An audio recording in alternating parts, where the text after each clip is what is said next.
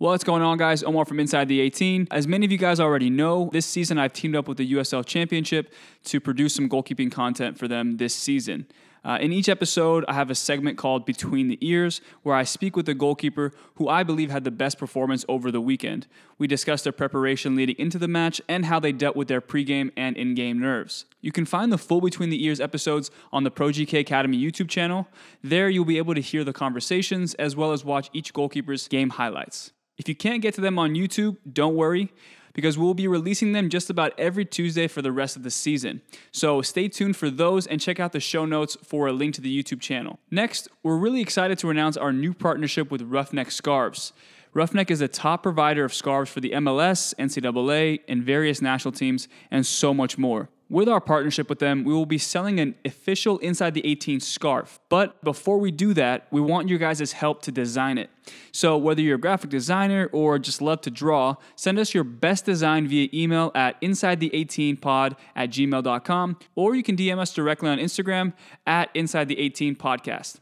The top 3 designs will be sent to the team at Roughneck, and if your scarf is chosen, we're going to put your signature on the scarf, and you'll be the first person to receive it. The contest is only valid until the release of our episode on Friday, April 12th, so make sure you guys get your designs in as soon as possible. If you guys want to buy your own scarf that's completely unrelated to Inside the 18, head over to roughneckscarves.com. That's RUFF neckscarves.com, and you guys can use our promo code Inside the 18. And finally, we just want to thank all of you guys who are joining us every single week and for being loyal listeners. All the reviews, all the feedback is really important to us because we want to try to provide you guys with as much great content as possible, and that feedback gives us an idea of what you guys are looking to hear. So keep encouraging your friends to review the show, and if you guys aren't already subscribed to the channel, please subscribe. And without further ado, let's check out the Between the Ears segments with goalkeepers David Ochoa from the Real Monarchs and Ben Lute from Louisville City FC. Once again, guys, my name is Omar Zini. Let's get into it. All right, guys, so we are here with David Ochoa from the Real Monarchs USL side for our segment Between the Ears. David, thanks for coming on, man. No, thank you for having me. So, with the Between the Ears segment, what I like to do is, have each goalkeeper talk about the past week and, essentially, their great run of form in the USL. But give me kind of a little bit of a summary of your life to this point because, you're the second youngest goalkeeper to ever make their USL debut, current U.S. Youth National Team residency program, a big resume. So just kind of take me through because you are from Oxnard, California, right? Yeah, I'm from Oxnard, California. And so how did you make your way to Real Salt Lake? Well, it all started, I went to Dallas Cup, and then from there, teams saw me play, and it was Chivas from Mexico, Monterrey from Mexico, and then RSL and Galaxy. So I had a decent performance in Dallas Cup. So then after that, those teams were interested, so I kind of choose between them. So I ended up going to Chivas in Mexico. I spent around 6 to 8 months there. Wow. I couldn't play because there was a FIFA rule at the time where my parents had to live in the country for me to be able to play there. Uh-huh. I was just pretty much there just training and then playing in scrimmages, or maybe there's an international tournament. I went to 2 international tournaments with them and I got to play in those, but I kind of got tired of it, just not playing and stuff. So I ended up reaching back to RSL because Galaxy was a bit far from me. So I would have to commute a lot just to train stuff. So I ended up hitting RSL, and then they gave me the chance, and I went to they're in Arizona at the time, CG, and then I guess it was a tryout, and then I tried out. I had one training session, and then after that, they were interested and they signed me up for the season. For sure. How old were you at the time? I want to say 14 or 15. A lot of things are being thrown at you. Obviously, you had Chivas coming at you. You have you're 14 years old, super young, and then all of a sudden, you almost have to move not across the country, but to a different state at that young of an age. How was that experience like? Obviously, leaving your family, leaving your friends. Just shed some light on that for me. Yeah, I'm not gonna lie. It was a bit tough being away from your family, your mom, and stuff. But I mean, at the time, it's what I wanted to do. So I was pretty committed to it, and then that's just wanting to become a professional soccer player was pretty much my motivation. So I just fought through that, worked hard. Yeah, pretty much. That's awesome, man. And I think I read that you decided to go with U.S. youth national teams instead of going with Mexico. Was that because of what your experience with Chivas, or is that just a preference to obviously represent the country and things like that? Not really. It was just a bit tough because like the schedule in Mexico was a bit different than the one here in the U.S. So when I was with RSL, a lot of the camps with Mexico were through like a big tournament or something, and Martin he wouldn't release me. Mm-hmm. So I ended up missing like two of those, and then obviously I was mad. So Martin he called some of the U.S. national team guys, and then I got a call up for a camp with them, and then I did good. Actually, after my first camp with the national team, I got called into residency right after that. So then that pretty much kept me from staying here. Yeah, and so after that, obviously, with RSL, and you had your first debut game last season. You were still 17 with the Monarchs. Had your first debut game, and then in that kind of time period, you got a call from, I heard, Manchester United. Was that true? I heard the rumors. I don't know. So take me, yeah. How was that? How was that feeling like? And again, man, a lot of stuff's being thrown at you at a young age, and a lot of people nowadays, we only hear about it instead of actually experiencing it. So coming from the source, let us know, how was that, and how were your emotions going into that? Yeah, after my professional debut, a couple teams were interested, so I ended up going on trials with some teams, and yeah, Manchester United was one of them, and it was a great experience. Honestly, it's just different. Honestly, just different like type of lifestyle over there. Just how focused they are on soccer, and like that's pretty much all they have over there. So it was a good experience, honestly. Let's fast forward now to today, and first 3 weeks of the season have gone by, and there's a reason why I have you on the show, David. So I mean, you have not some success, some very big games in the past few weeks, some big time saves for your team, really preserving that shutout last week. So again, man, at a young age, how is it being the outright starter now, and how has that experience been for you? Um, Honestly, it's a good experience, especially having like all the coaches, having like so much trust in you and like just putting you in the team sheet and stuff. It feels good, honestly. Gives me more confidence to go out there and actually compete against older people. So I have to give credit to the coaches. For sure. And yeah, man, I mean, again, I want to just end this segment off by, if you have any advice for any of the young kids who are trying to pursue a professional contract at a young age, anything that you wish you had known when you were going through the process? Um, no, honestly, it's just hard work. Honestly, I think, especially for me, coming from such a small city, honestly, 'cause it's a pretty small city where I'm from, Hmm. just how far hard work can take you. Because I never thought I would make it this far, and I know a lot of people like doubted me when I was younger. So just hard work, and like if you're gonna put your all into something, like make sure it's your all. Like leave everything. Sacrifice, huh? That's pretty much, yeah. Yeah, sacrifice. Gee, all right, man. Well, David, I appreciate you coming on, man.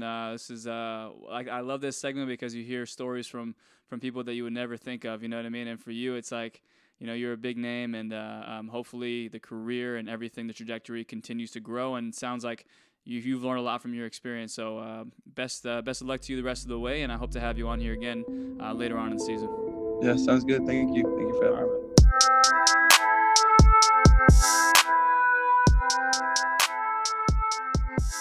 So we are joined here on Between the Ears with Ben Lunt, University of Akron legend. Was signed by FC Cincinnati and loaned out to Louisville City, where this weekend he made his first ever professional start. Ben, how you doing? Hey man, doing well.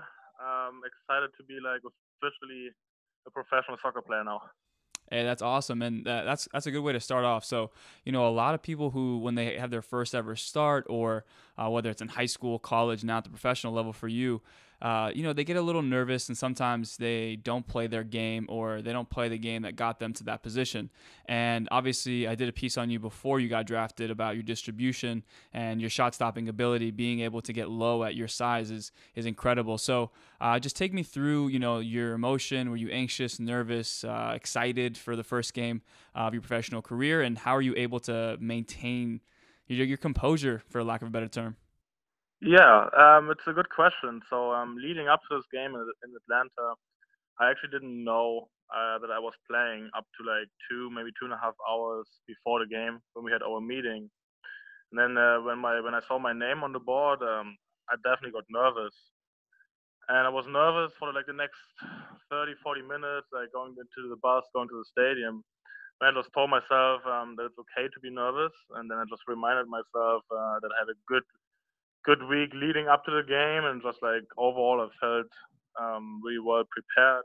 So I just reminded myself that it's not a big deal that I'm nervous, and then reminded myself about my strengths and why I'm starting, and that helped me a lot. And like I said, my teammates also made it really easy for me. They helped me through my first game, were like really supporting, and it went well. Yeah. I'm going to talk about one save in general that I loved. And, get a lot of questions from young kids about when should I use my top hand. So take me through that save for me, yeah? Yeah, it's a good question. A lot of times it's like more instinct, but when you, like you said, the striker, he was cutting inside and had the ball on his right foot. So I kind of was expecting a curl somewhere to the far post. And then the ball came high, kind of a top corner, and I get a good push with my left foot. And in the video, you can say that they have another player in the box close around the 6-yard box. And so the ball was very high, and I didn't think I could have gotten there with my other hand. But if I would have tried, I was sure that I probably won't hold the ball. So I didn't want to give up a rebound, especially that they had another player close to the 6-yard box. And I decided to go with my top right hand and was guiding actually the ball a little bit out of danger. And at the end it was a good save and the right decision. For sure, man. That was big time. And like you said, you didn't want to give up the rebound centrally or in a dangerous position.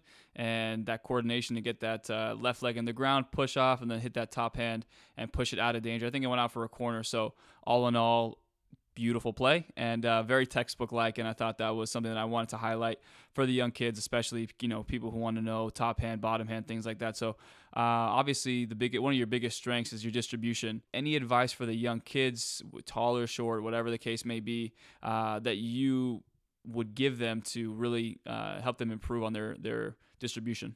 Yeah. So first of all, it doesn't really matter tall or short.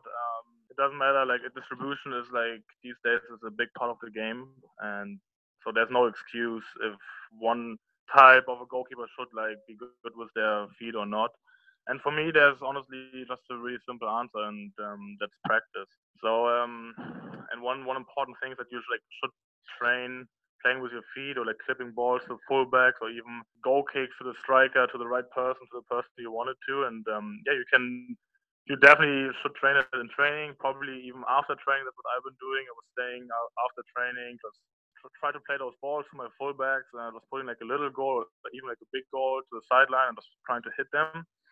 And then it's important that you like try those balls in like a pressure situation, like even like in training, 11v11, and then leading up to games. And even if it seems risky, starting at a young age, like high school is probably like a perfect age. It's like playing risky balls in like game situation, and then it gives you a confidence when it works in training, and it works in a maybe not important game, but then it will work in an important game leading up to like that's a normal thing. For sure, yeah, and I think we had Nick Raimondo on here, not on my show, but on Inside the 18 podcast, and he pretty much said, the TV doesn't show all the mistakes or the bad kicks that I had in training where I took a chance and didn't get it to the striker, or what I'm saying, like, so they have the mental block, and like you said, work through it, take chances. I remember my first year at Akron was my sophomore year in college. In training and warm-ups before games, those balls I would hit them perfectly fine. But then I couldn't translate it into games. And that's just a process that takes a little bit of time, but if you just stick to your line and just stick to it, it will come. No doubt. For sure. All right, Ben, thank you so much for being on Between the Ears, man. I think the kids are going to love some of your answers. Definitely relatable, and it's beautiful to have. I keep saying the word beautiful. It's great to have. It's great to have it from a professional perspective. And again, congratulations on your first start. Hopefully it's the start of many. And hopefully your coach doesn't tell you 5-10 minutes before the game again, so you have some more time to prepare. Thank you very much. Thanks for being on the show. Of course. All right, Ben. Have a great one. Yeah, you too. Bye.